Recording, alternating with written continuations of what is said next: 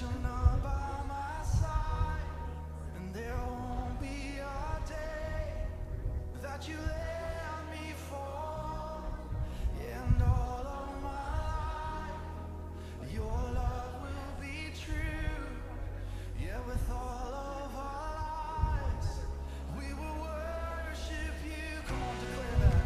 There won't be a day that you're not by my side, and there won't be a day that you let me fall. Come on, sing it. And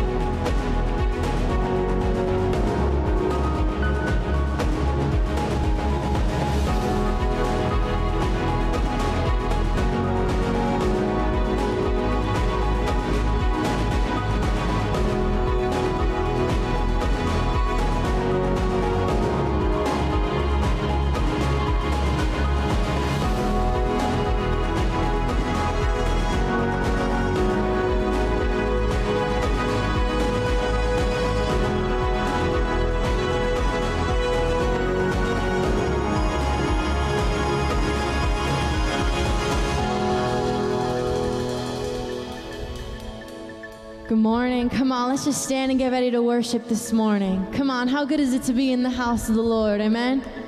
Come on, let's get ready to worship. This may be a song that the captives can't yet sing, but if we sing long enough, oh, they won't join in with us. And this may be too heavy of a no chains, but if we dance long enough, well, the prisons will open up. Yeah.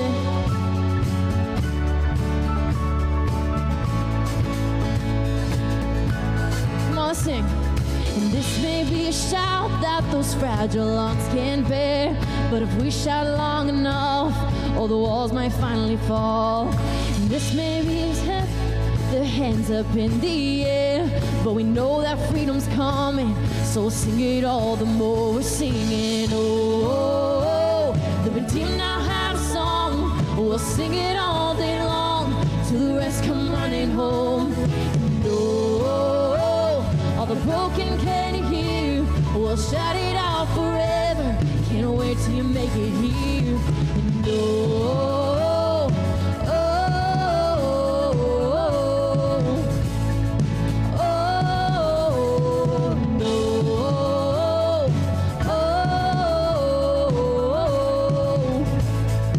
oh, this may be too daring of a prayer to pray out loud, but we send those orphans home. We've been waiting all day long. Oh, a ringing robe is ready. We can see them coming now. And just like the prodigal, we're gonna meet them in the road. We're singing, oh, the redeemed now have a song.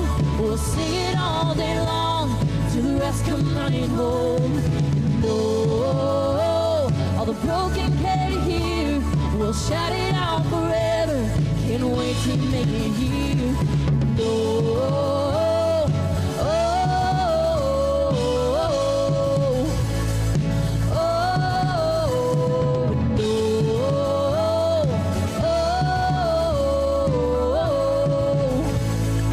oh, and strongholds start to break at the sound of our voices, at the sound of our praise. And mountains get out of our way. Can't you see us dancing? There's no room for you to stay. No, no, no. And strongholds start to break at the sound of our voices, at the sound of our praise. And the mountains get out of our way. Can't you see us dancing? There's no room for you to stay. We're singing, oh, the redeemed now have a song. We'll sing it all day long till the rest come running home. And oh, all the broken can you hear? We'll shout it out forever. Can't wait to make it here. And oh, oh, oh,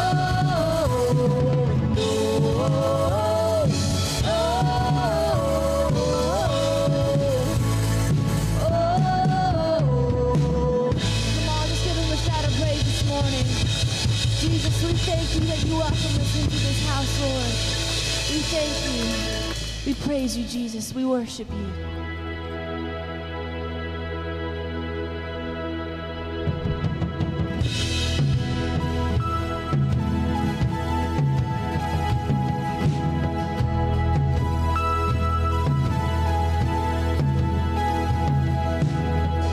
Remember those walls that we called sin and shame? They were like prisons that we couldn't escape. But he came and he died and he rose. Those walls are up now.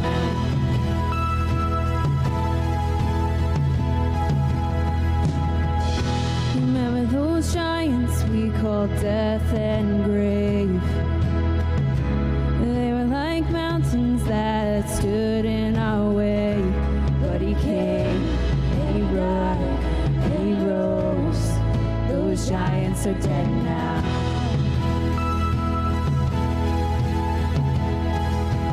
This is our God, this is who he is. He loves us.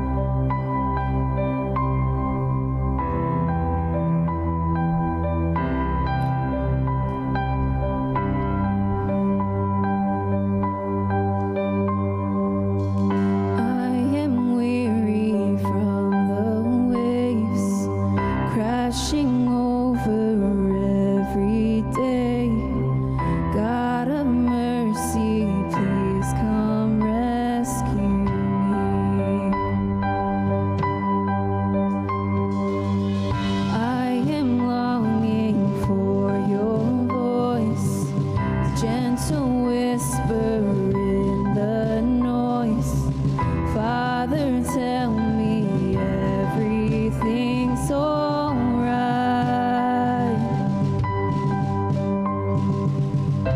Your power, your presence breaks strongholds.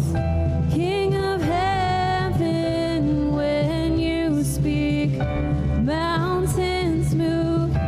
I believe there will be breakthrough.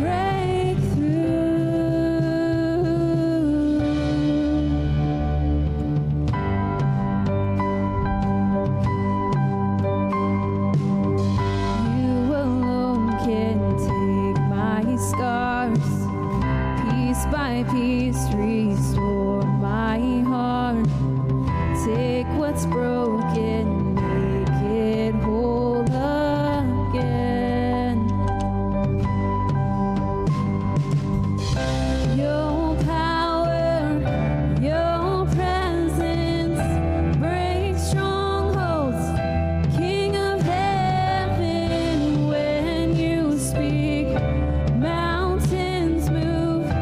I believe there will be breakthrough. Your power, your presence breaks strongholds.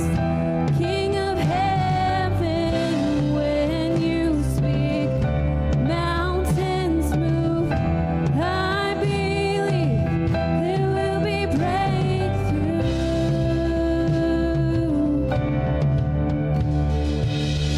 Shake the mountains, break the walls apart, open the heavens.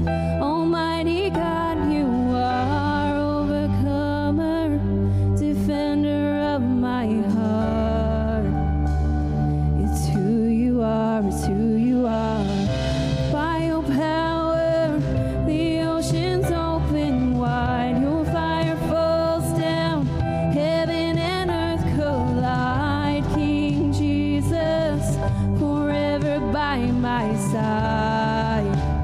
Shake the mountains, shake the mountains, shake the mountains, break the walls apart, open the heavens. Almighty God, you are overcomer, defender of my heart. By your power, by your power, by your power, the oceans open wide. Your fire falls down, heaven and earth collide. King Jesus, forever by my side. Yeah, your power, your presence breaks strongholds. King of heaven, when you speak, mountains move. I believe there will be breakthrough. Your power, your presence breaks strongholds. King of heaven, when you speak, mountains move. I believe there will be breakthrough. There will be breakthrough. There'll be breakthrough. There will be breakthrough. There will be breakthrough. There will be breakthrough. Jesus. You know, when we sing this song, I always kind of look at my own life, but I really feel like God wants us to put that person in our head who really needs breakthrough and cry out for that person this morning, because you may be the only one. You may be the only one still really pressing it in prayer for that person. You may be the link between them and their breakthrough. So get it in your head. Who is it? Who is it that God wants you to sing over this morning? Who is it that God wants breakthrough in their life, but nobody is willing to fall to their knees for them?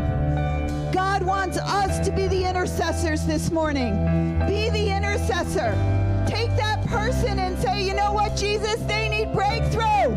They need breakthrough. And God, you've already given me breakthrough. I walk in salvation. I walk in hope. Deliver to that person hope this morning. Get them breakthrough because they're on your mind and in your heart. And we're going to cry out for them and see if next week we don't fill some extra seats because they had their breakthrough. Amen?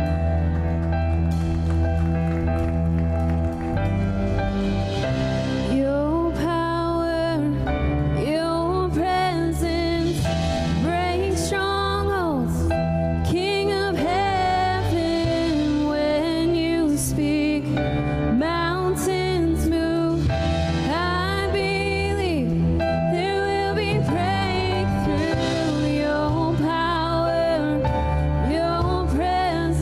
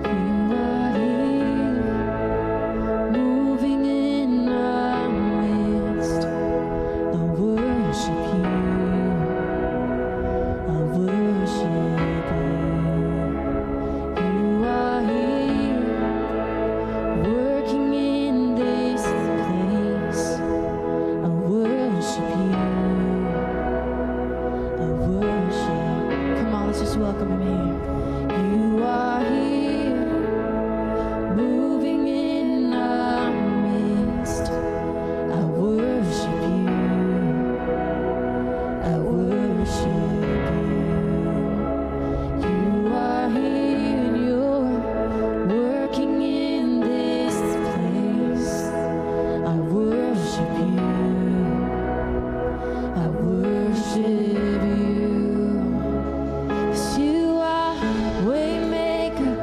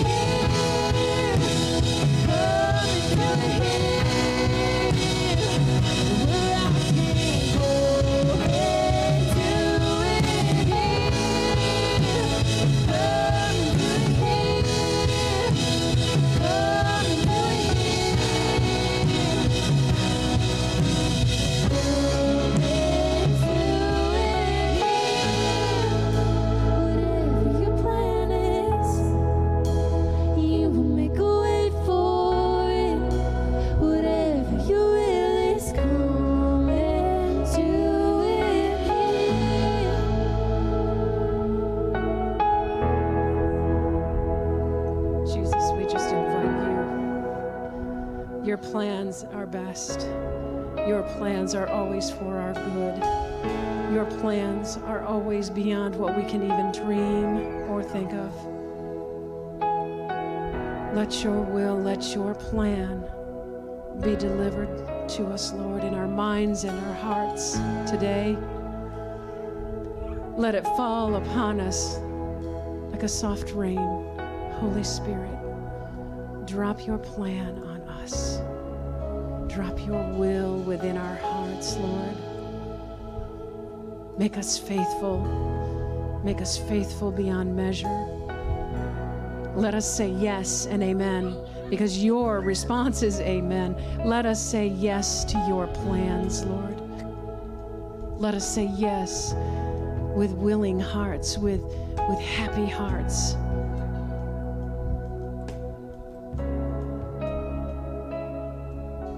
Your way, Lord. Your way. Never our way, your way. Let that be our motto. Your way, Lord. I want your way. Thank you, Jesus. Thank you for instilling in our hearts your way, your plans. Thank you for making a way for us to see and to do what you want us to do. To see your will and act upon it, Lord. To be obedient. Oh, Lord, that is our prayer. We want to be obedient to you. No matter what the request is, Lord, let our hearts and minds and mouths say yes. Yes, Lord, because I love you, because I trust you. I know you.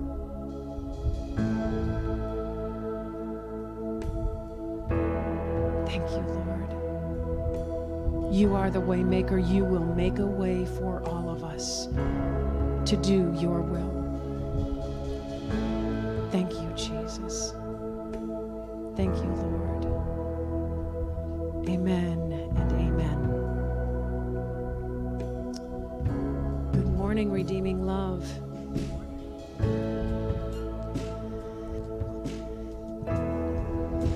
Here at Redeeming Love, yes, you may be seated, sorry. Here at Redeeming Love, we have a vision to engage God, engage church, and engage culture. And one of the ways we do that is through our Engage card, which you were handed as you walked in. Please go ahead and fill out some of that. We might not get you might not get through all of it, but go ahead and fill out some of it right now.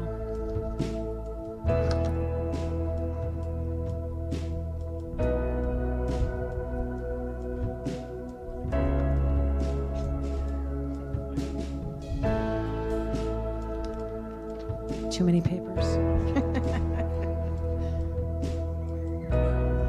You can continue filling that out.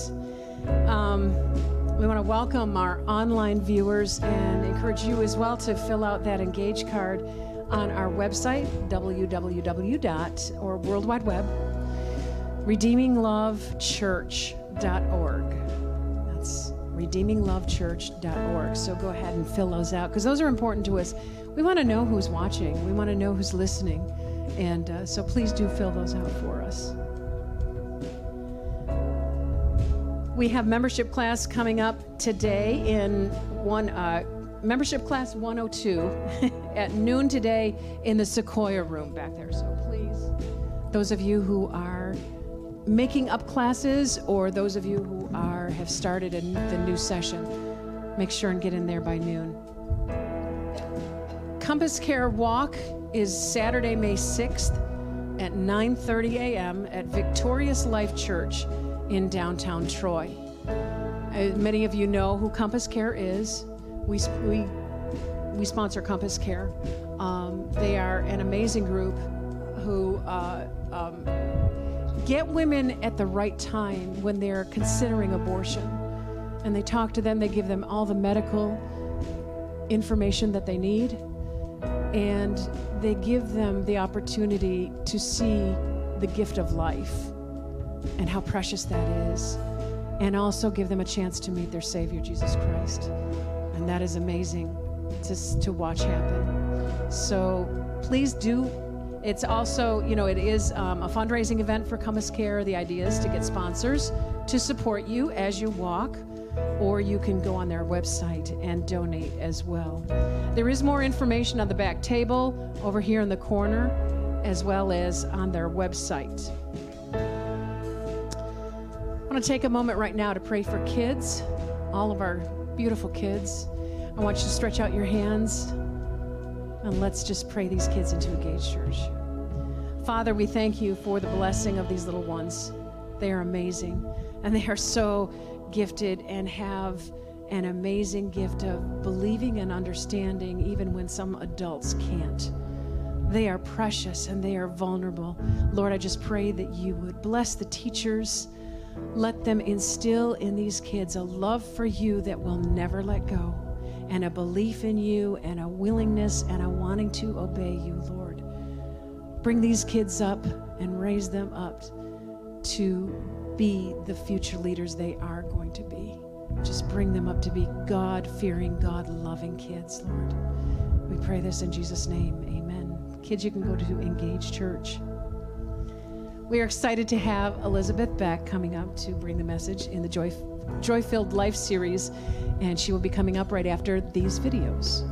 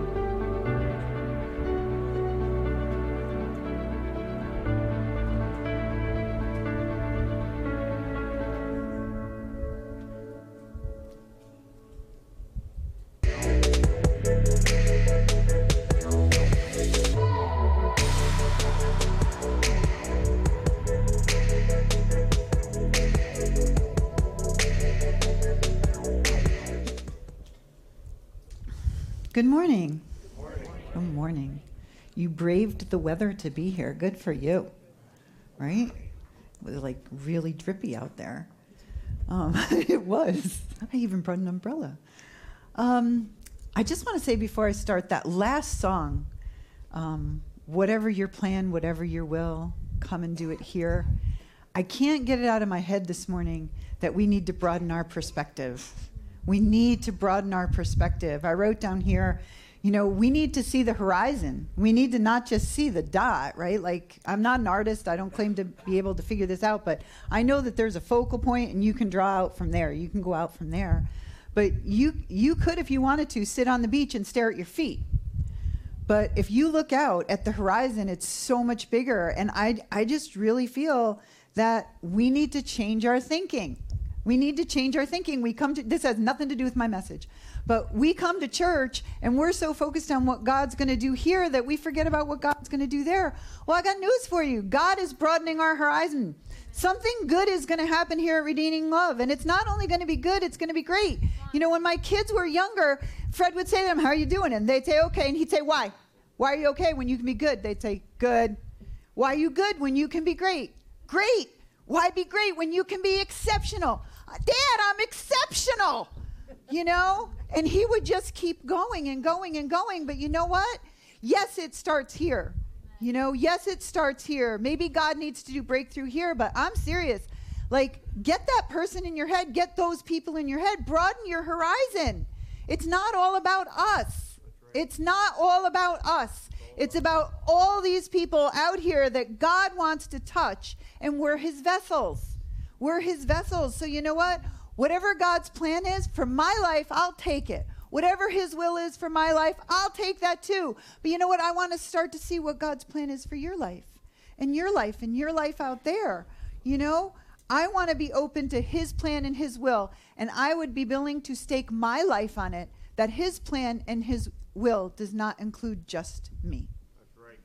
Does not include just me. So that was all free. Okay? So I am graduating into whatever century we are in, and I have actually my little iPad connected. So we'll see how this goes, right? We'll see how it goes. I don't really know, and I've got Joe back there, and we've got some hand signals figured out, and so I know that I can go now because it's up there. He said, when you see it, you can go. So I'm going to go and, just deliver my real message today. We are in the Joy-Filled Life series. And today we are going to talk about return to joy. Okay? Return to joy. He is waiting for you. He's waiting for me. I'm sure there are some people here today that are not here with joy. And you know what? That's okay. It's okay. We'll talk about when it's not okay. All right? But I promise you, Jesus is here to return your joy, to bring you back to a place. You know, maybe we feel like we've never had joy.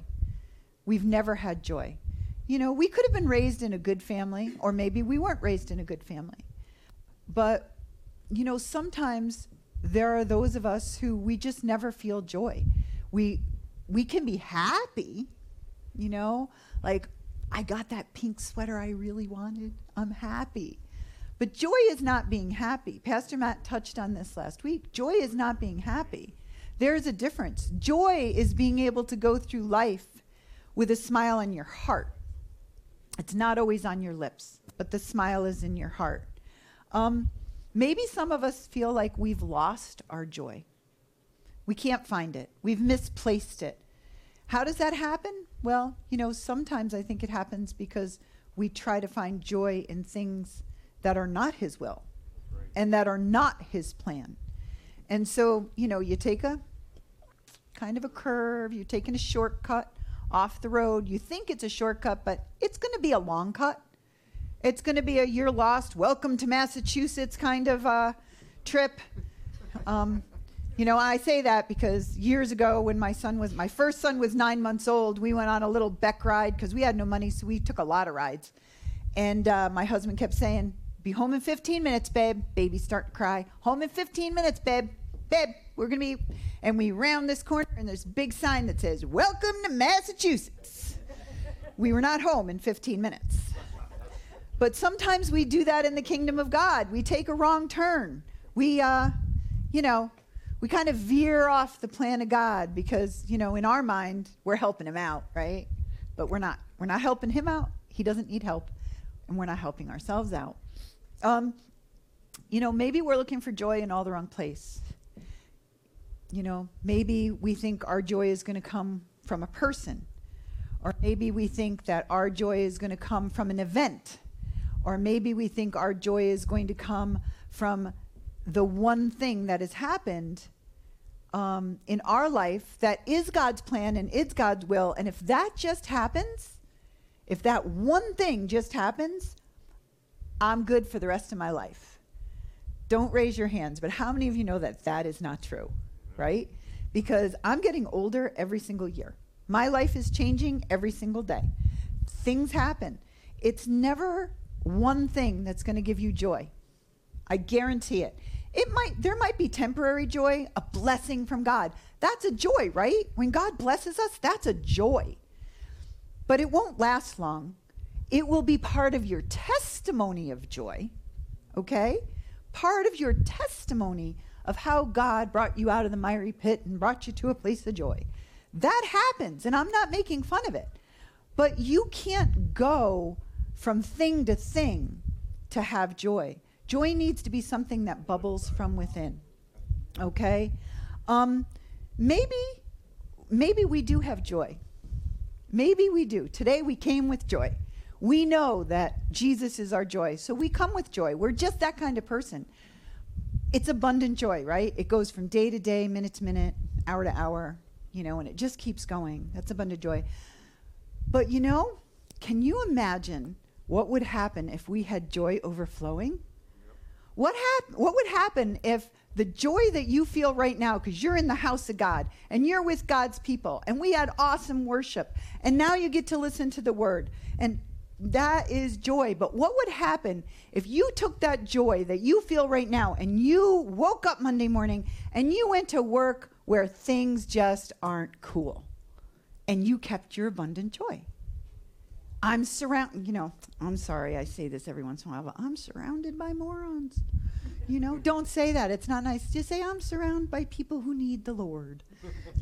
So you got to change the way you talk. You got to change the way you act. You've got to keep your joy. You've got to do it, right? So joy everlasting and overflowing. We're going to look at that.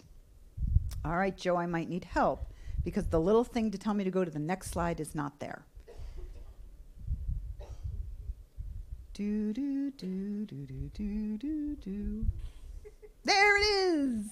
All right, you guys are going to bear with me because I'm going to get this. I may never be as good at it as Pastor Matt, but it's going to happen, okay? So the main scripture I want to talk about today is Psalm 51, okay? And it's actually verse 12. Restore to me the joy of your salvation. That's the only part I'm going to talk about really right now. Now, this scripture is written by David after Nathan the prophet came to him and said there was a man who had only one lamb and somebody came and took his lamb when they had a lot of lambs. They had a lot of lambs. And they could have taken one and, made a meal out of that, but they took the one lamb and David said, whoever that man is, he shall be killed. He shall be punished, right? And Nathan said to him, you are that man. You took Bathsheba and then you killed her husband. So there's a lot going on here. And David repents and he says, create in me a clean heart.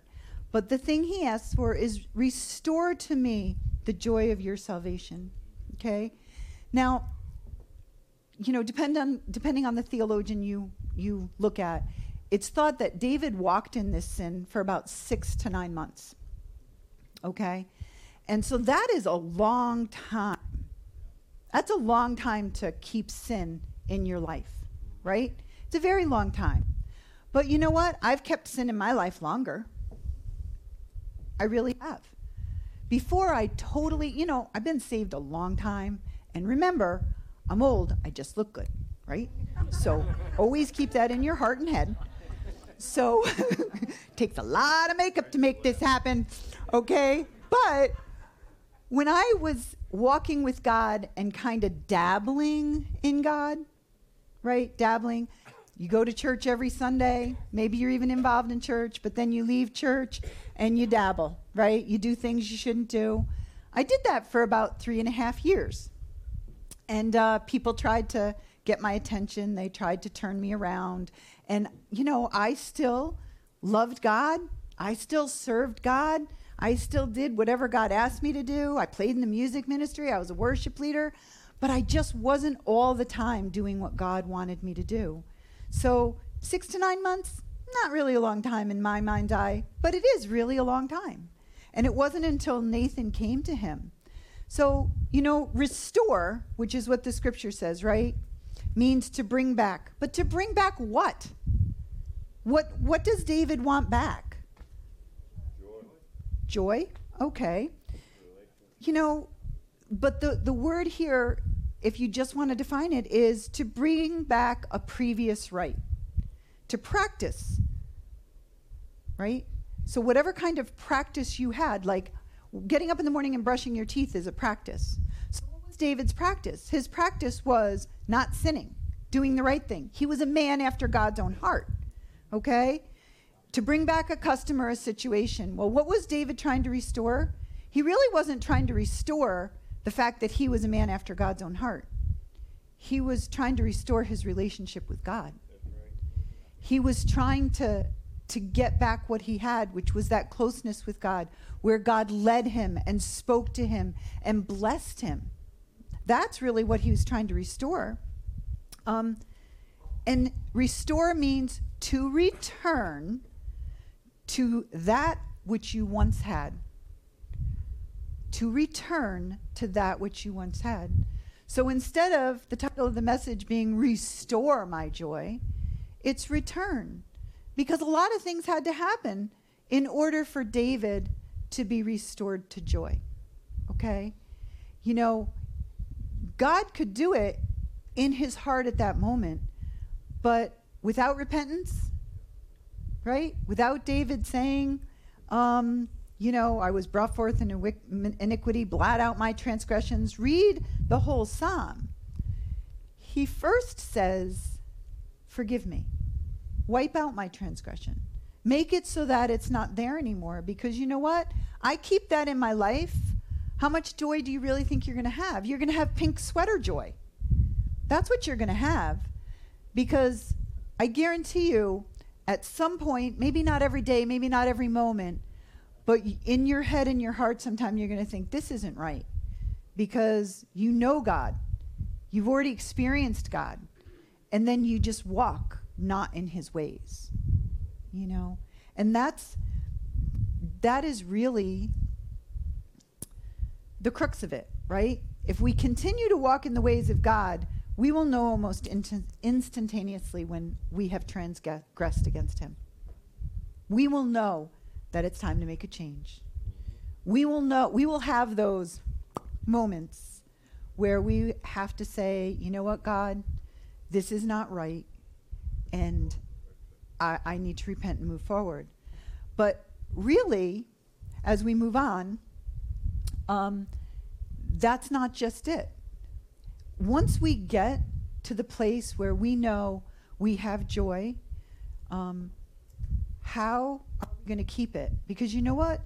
How many of you know life happens? Right? Life happens every day. The good, the bad, the ugly, the wonderful, the miraculous. Next. All right, there we go. Oops, nope, we're too far. Help me out.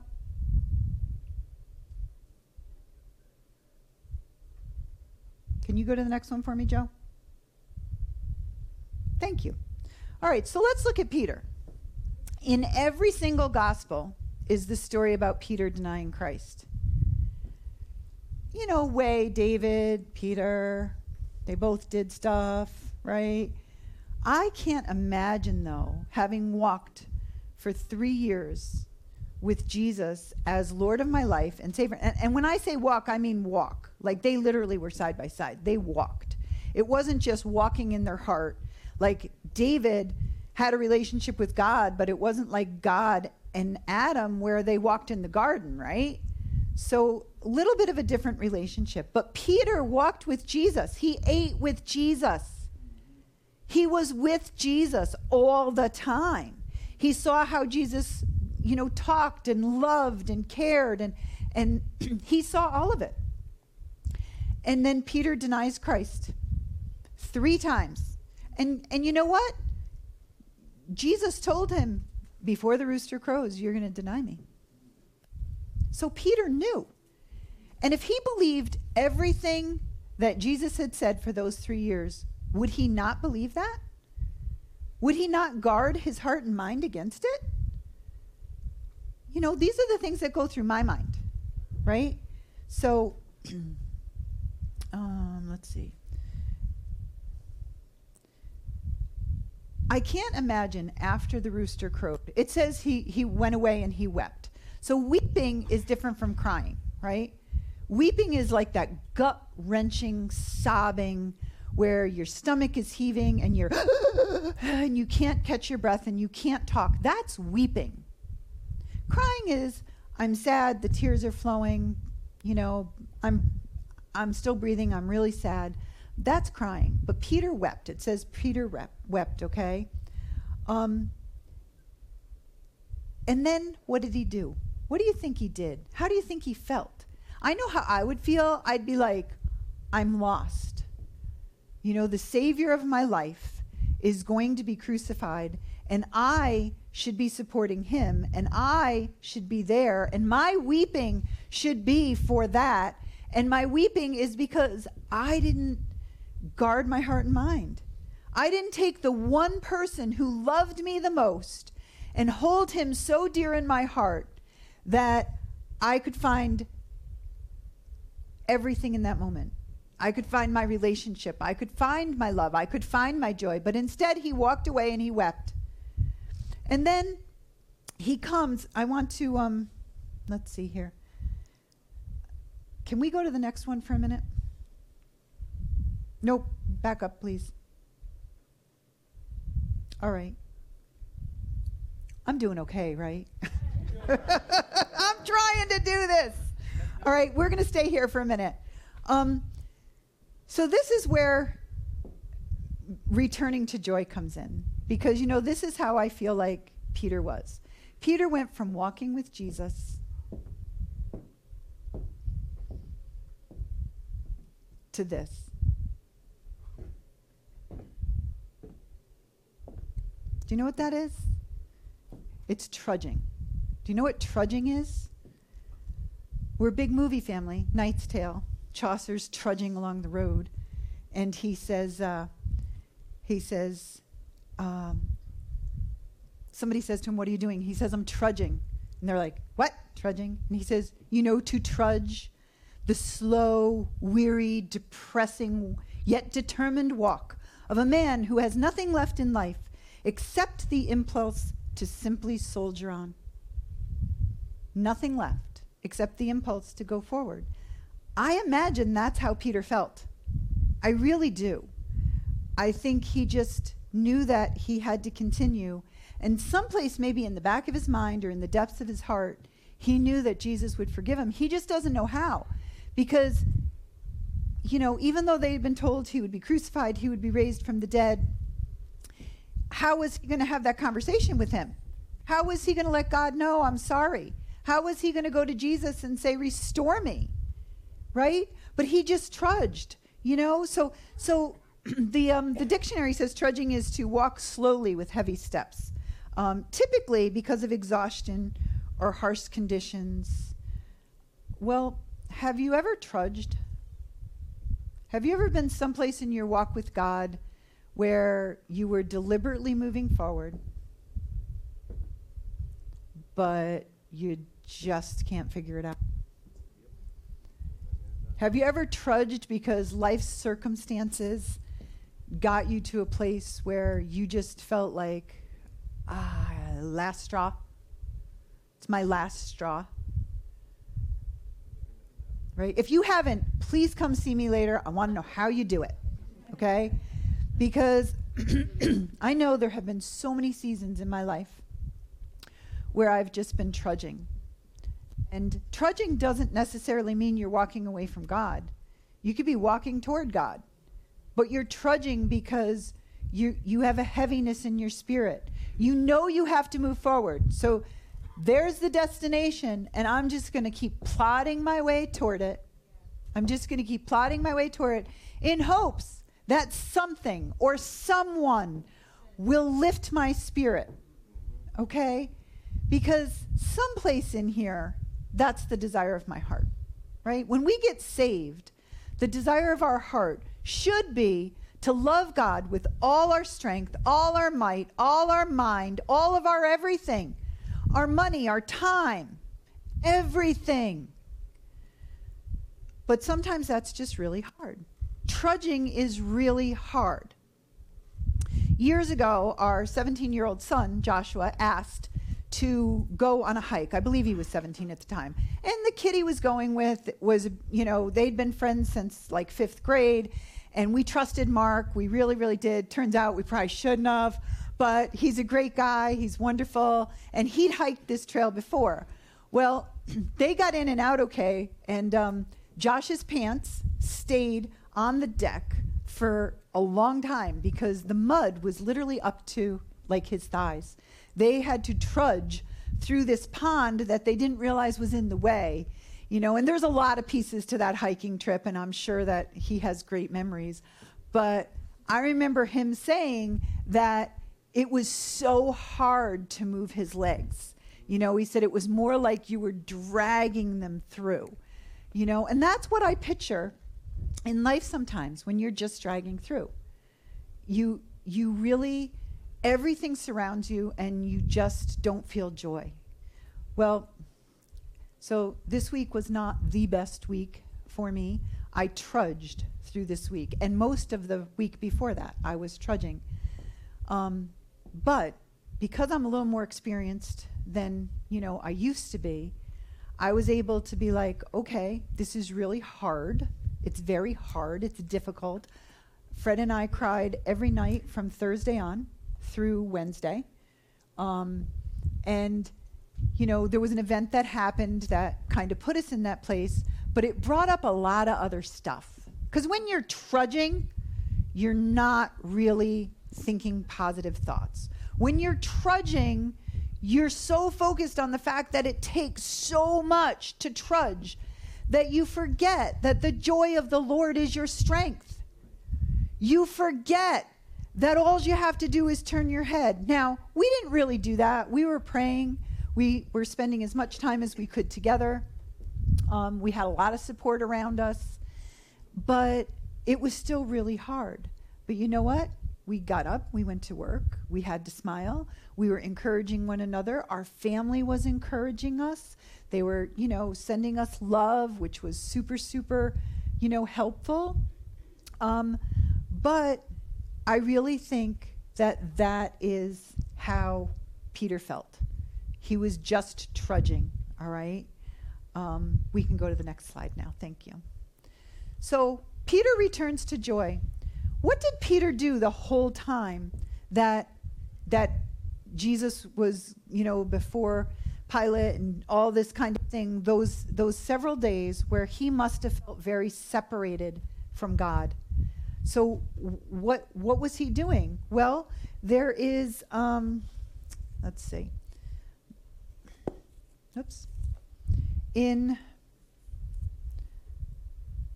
John, I believe it's in John, when Mary goes to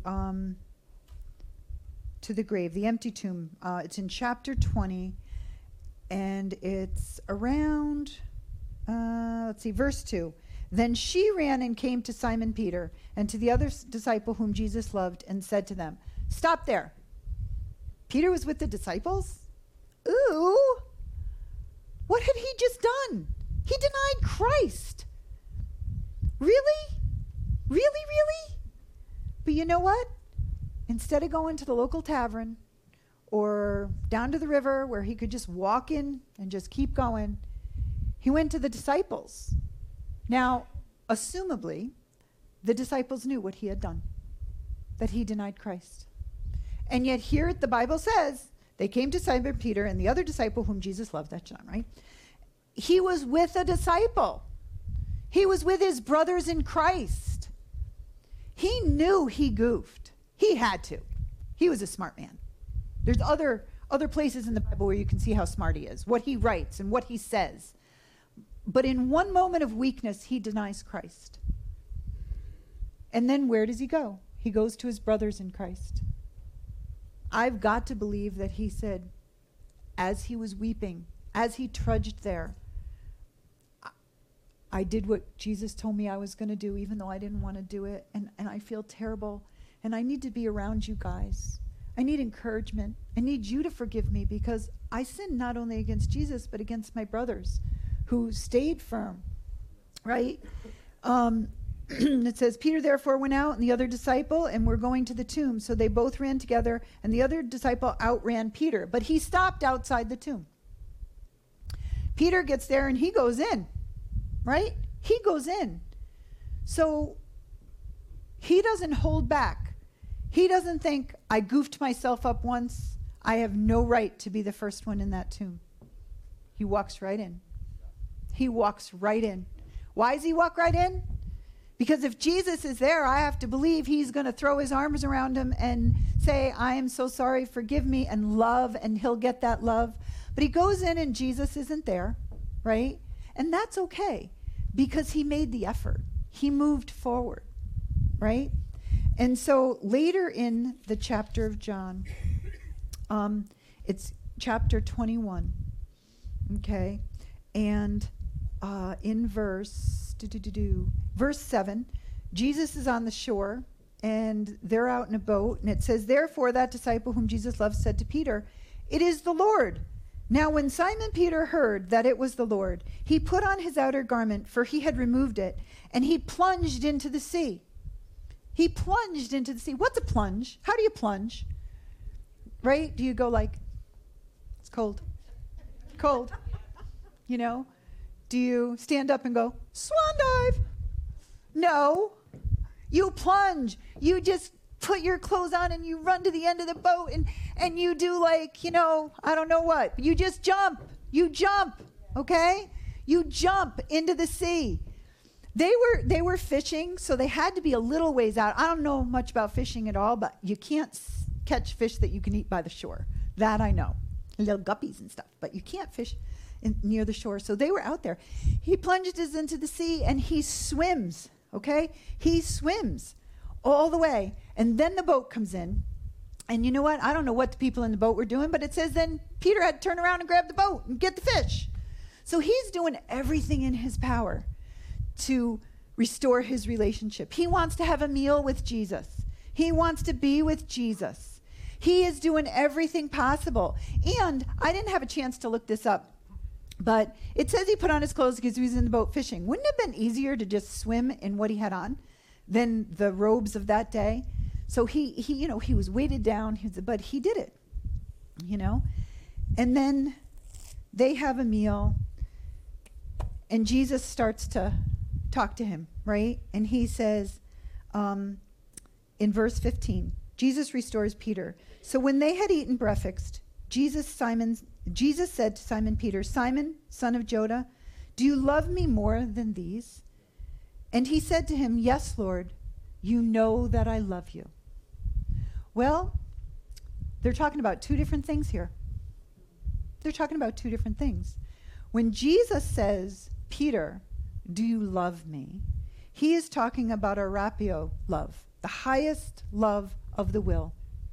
Love that implies commitment. And now Peter knew this, right? Because in the Greek, that's what it means. Peter knew this. And Peter's response was, "Yes, Lord, you know that I love you." But the kind of love that he's talking about was the filial love that signifies affection. The kind of love that you have for your best friend, your spouse, things like that. It implies affection. Now, I think some of us get to the agapeo love with our spouses and with our families and things like that. But for all intents and purposes, this is what we're talking about. The third time, all right, so it goes on. Let's continue here. And he said to him a second time, "Simon, son of Jonah, do you love me?" And he said to him, "Yes, Lord, you know that I love you." Same type of love. Jesus is saying one thing, Peter's responding another. And so he says, "Tend my sheep." First when he says, "Feed my lambs," he says, "Tend my sheep." He said to him a third time. Now, we have all at one time in our life been children. Some of us have children. We're repetitive people. When we're little, we're repetitive. Can I have a peanut butter and jelly sandwich? Peanut butter and jelly sandwich? Peanut butter and jelly PB&J? Can I have PB&J? Right? And it gets a little frustrating, doesn't it? So here I am trying to put myself into Peter's shoes. Was Peter frustrated that Jesus was asking him this? Because he's answering him. Maybe he was so enthralled in the moment that he didn't see the difference. Or maybe this was meant to be so we could learn a lesson, right? So the third time he says, "Simon, son of Jonah, do you love me?" And you know what the love is there that he's talking about? It's that filial love. The exact same thing Peter was able to respond to. It was where Peter was. It was what he could do. And so Peter was grieved because he said to him a third time, "Do you love me?" I don't think he was frustrated because he was asking him a third time like the PB&J, right? I think he grieved because he wanted to give more, but at that moment, that's all he could give. And Jesus knew that. So he flipped the switch, right? And he accepts Peter's failure. Peter was like, "Oh, Jesus, I love you. I do love you. But Peter also in his heart and mind knew that he had walked away from his commitment to Jesus. He had not done the will of God. But you know what? Jesus is going to keep going after him. He's going to keep going after him until they're on the same page. So he accepts the fact that Peter had failed. And he brings him to a place of restoration where Peter can now do what Jesus wants him to do. He will go out and he will feed the sheep. He will go out and he will tend the sheep. And if you keep going there, Jesus says to him, I say to you, blah, blah, blah, yada, yada, yada. It's just long and I want to not spend a lot of time there. But he actually says to him, yes, you are going to go out. And he also talks about the way Peter will die. And he's wanting Peter to know that he's going to come to a place of commitment. He's going to come to the place where he's going to have that arapio love for Jesus. He's going to have to. For everything Peter accomplishes, come on, right? He really is going to have to. So Jesus does that, So Fred and I were talking. We went for a walk at Grafton yesterday. And a scripture that has really been on his heart was 1 John 4:19. We love God because he first loved us, So whatever happens in our life, good, bad, ugly, wonderful, awesome, spectacular, God loves us. And no matter what we do with it, because you know what? We can get the spectacular in our life and still sin, still not follow God, still not really use what God gives us for his good and his glory. But whatever happens in our life, he loves us. Jesus loves us. He loves you and you and you and you and you and you and you and you and everybody out there, even people who aren't following God. He loves them. That alone is reason for joy. That alone. Doesn't matter if I live in a tent in a yard and eat grass like a goat. Jesus loves me, right? Jesus loves me. And I think we lose sight of that when bad things happen. Years ago, there was a prophet at our church, and the message he preached was good things happen to bad things happen to good people. It's truth, right? Hard things will happen in our lives, And, I really wrestled because a lot has happened in Fred's and my life in the last 7 months. Like a ton of loss, a ton of change, just a lot. But I would like to think that we haven't lost our joy. One of the joys that has happened in the last 7 months is having my sister-in-law Linda next to me. Accepts the Lord, makes a turn, goes like this. Yeah, hallelujah. Angels rejoiced in heaven, right? So if all the stuff that our family, and she's Fred's sister, so she was included in all these things that happened, can accept the Lord and worship and give her life and have the joy she has. I'm like, Jesus, you loved her. You kept loving her. She found that love and she has joy overflowing, And then sometimes we're like, we've been Christians for so long and we forget that. We don't have the same joy. We don't have the same exuberance. We're too shy. We're doing it inside. We got the joy of the Lord in here. Well, if you've got the joy of the Lord in there and you don't share it, how are other people ever going to come to know Jesus' joy? Right? How? Just how? We can choose joy because he first loved us. Then we can have the joy. Next slide, please. So, how do you go from 0 to 60 with joy? Because it's not enough that I'm standing here talking about saved people who need to find joy. We should be the examples. We should be the people who say, no matter what's going on in my life. And I'm not denying that stuff is hard. Fred, part of his testimony is the amount of anxiety he went through and he wasn't able to leave the house. But he came to, I'm going to do, correct me if I'm wrong, meditation, prayer, meditation, medication, exercise, and counseling. He got Christian counseling.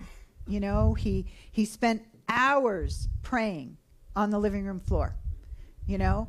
But I say that because that's a reality. That was something he went through. It was the lowest, absolutely lowest, hardest, most difficult time in his life.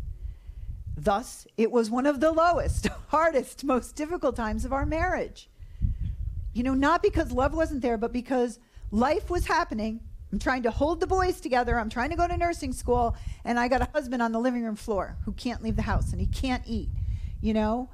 But we maintained our joy. We made sure that the only people helping us were brothers and sisters in the Lord that we trusted. Because we needed that Jesus positivity. Did they come in the house and go, Fred, get off the floor. Come on, babe. No. Sometimes they would sit quietly on the couch and just read the Word of God aloud. Or sometimes they would talk. Or sometimes they would do nothing. They would just stay there so I could go off to school. You know? So that, in the Christian realm, was the beginning. Let's take a look at Saul to Paul. Going from 0 to 60, joy. All right? And Ananias went his way and entered the house. Now, Paul had already been on the road, right? And he goes to this house. And Jesus speaks to Ananias and says, go to this house. And he says, whoa, God, whew, Saul's there. He's a bad man. He kills Christians. And, you know, go. So Ananias went his way and entered the house. And laying his hands on him, he said, Brother Saul, the Lord Jesus, who appeared to you on the road as you came, has sent me that you may receive your sight and be filled with the Holy Spirit. Hello. Yes, he was blind and he was receiving his sight. Hallelujah. Physical healing. But what about the spiritual healing? You're going to receive your sight, Saul. You're going to understand who this Jesus is. You're going to come to the place of salvation. You know, now, if I had been Ananias, I'm just a real person. Like, you know, I try to put myself in these people. I'd been like this. Brother Saul. I'd have been shaken. I probably would have gotten sick, you know, because I'd have been petrified. Even though God told me to go, I still would have been scared because this guy kills Christians. Ananias, he pulled himself together and he was obedient as unto the word. And he went and he lays hands on him and he sees not only with physical sight, but with spiritual sight. And he's filled with the Holy Spirit. Wow. Wow. He not only accepts the Lord into his life, but he gets filled with the Holy Spirit. And immediately, I don't know if you can see, but I put the immediatelys in bold and underlined. Immediately, there fell from his eyes something like scales, and he received his sight at once. And he arose and was baptized. Woo! Glory to God. He gets saved, he gets filled with the Holy Spirit, and he gets baptized all at the same time. It is coming, church. We are coming to a place where people are going to get saved and they're going to get filled with the Holy Spirit and they're going to want to be baptized and they're going to be on fire Christians. They're going to go from 0 to 60 in 3.2 seconds and they're going to make a radical 180 turn in their lives. Are we ready for that? Are we? Yeah, you're clapping, but are we really? Are we praying for those people? Are we asking God how we're going to be a part of that? Are we saying, I'm willing to give up this, God, because this is going to take time and commitment and love. And you know, sometimes I don't have the kind of love that I need to have because I have to remind myself, God loves these people. God loves these people. God loves these people. Sometimes days are tough. Like I said, Fred and I have had a very tough week and a half, 2 weeks. It wasn't just, so our dog died. And so it wasn't just that our dog got sick and started exhibiting things that would not, it just was a hard decision. Y'all know what I mean. But there was work stuff. It was one of the hardest weeks at my job, and I've only been at my job 8 weeks, but the last 2 weeks, 8 months, excuse me, thank you. It was just crazy, insane.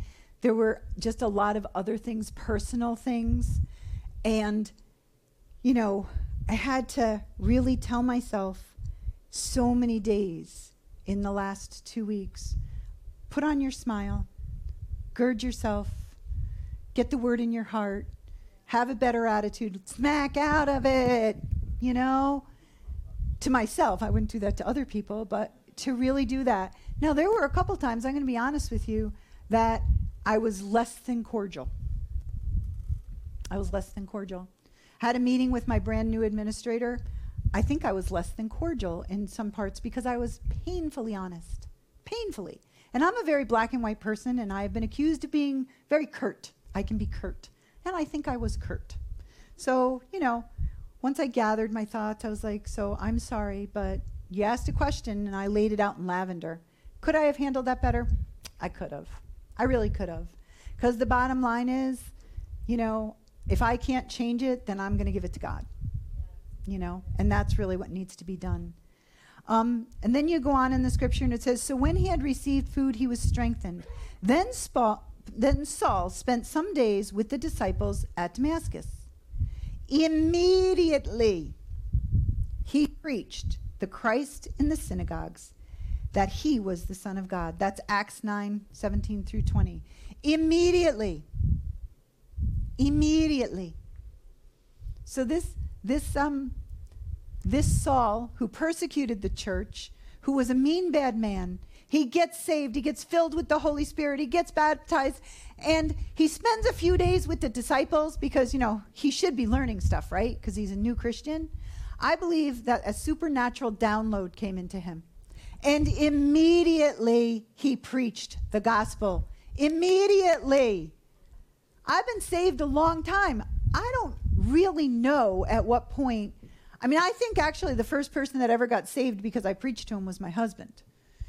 And I was, you know, he got saved, hallelujah. The way I presented it was probably less than beautiful because I basically said, here's the notes from the conference I went to, and he didn't look like he was going to get saved. And I said, bottom line is, if we leave here, you get hit by a truck, you're going to hell, I'm going to heaven.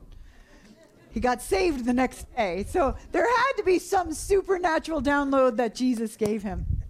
Okay, it was not my preaching. But I truly believe with all of my heart that we are coming into a season where people are going to get saved and do a 180 turn.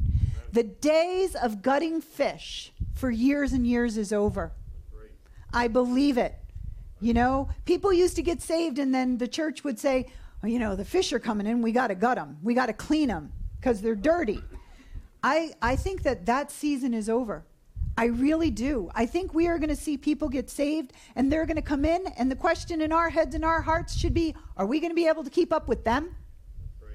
Are we going to be able to keep up with them? Are we going to be able to stand by that new brother or sister? Or are they going to be running ahead because we've been trudging when we should say, Jesus loved me, so I should have joy, and I should want to share that joy. That joy overflowing should be in our hearts and our minds even when we are trudging. Okay? Next slide, please. So choose joy. For Christmas, I gave the family, my sons and their wives, and us, a soap dispenser, a little glass thing with a pumpy thing, and it says choose joy on it. Having cried ourselves to sleep for many nights in a row, we had to choose joy every morning when we got up because it was just really hard. It was really hard.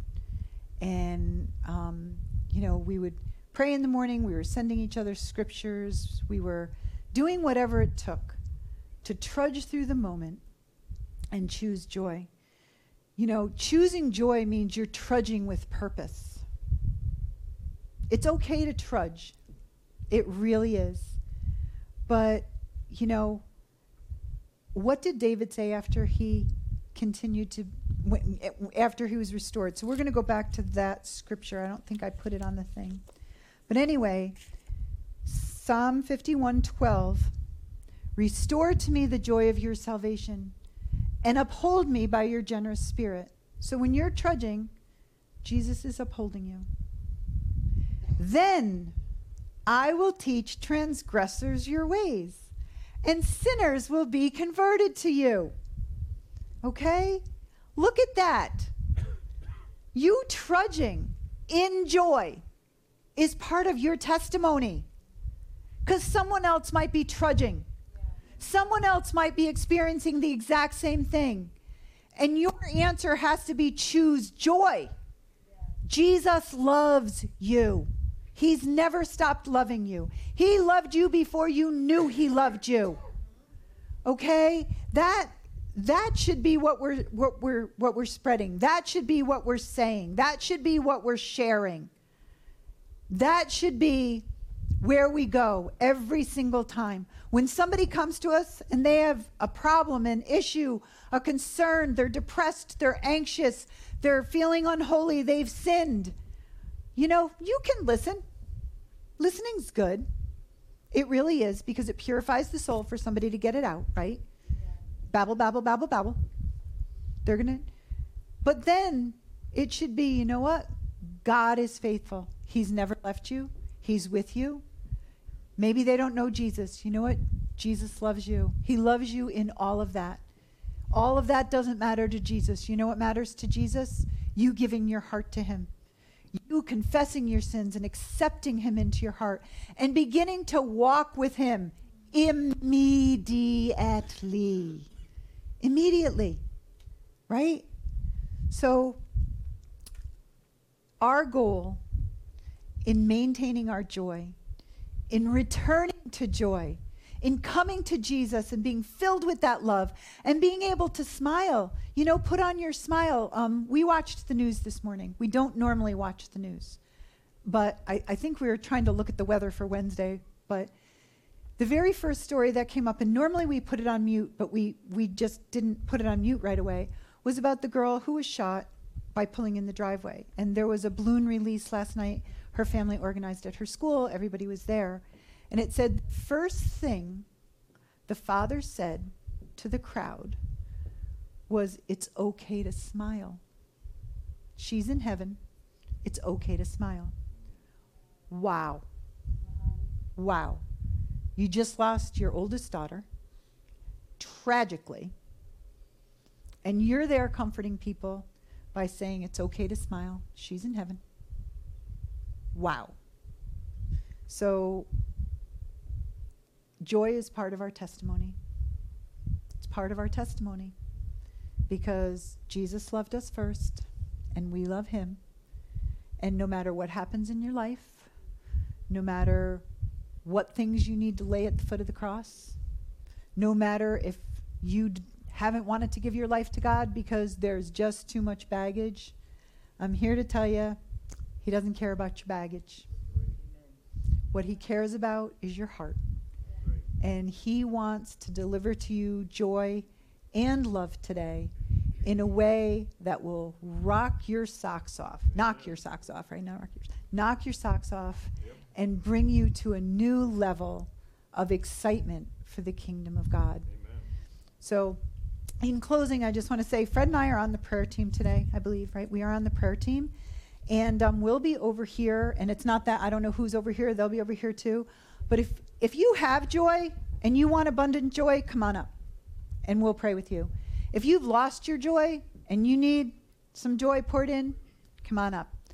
I don't want anybody to leave here today without joy in your heart and a smile on your face. That's my goal. Because you know what? I got Jesus in me. I got Jesus is loving me. And we've worked hard this week to say, fill us up, Lord. Fill us up, fill us up, fill us to overflowing. Fill us up, fill us up, fill us up, fill us to overflowing. Fill us up, fill us up, fill us up, fill us to overflowing. So we're overflowing. So we've got some love and some joy to give, and it's not ours. It belongs to Jesus Christ, our Savior. So please don't leave here without getting prayer, all right? So I'm going to ask Allison to come on up and do the tithe and offering. And thank you. Thank you for being patient with my PowerPoint. I would have all the patience in the world to listen to that again.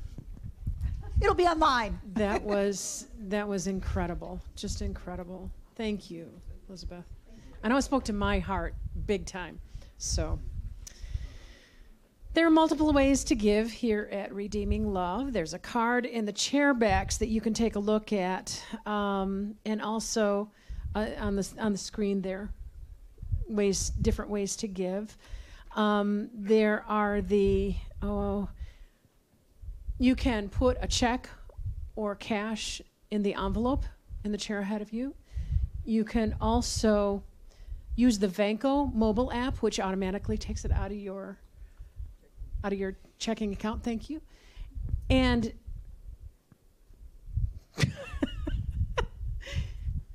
yes, you can also use the code. You can go online and click on Give at our website, redeeminglove.org. You'd think I could remember this, but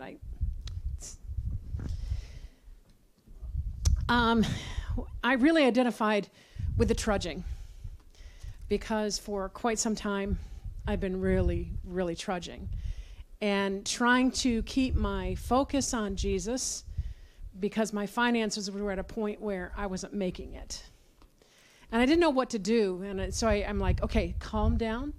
Don't go there where you usually go, Allison.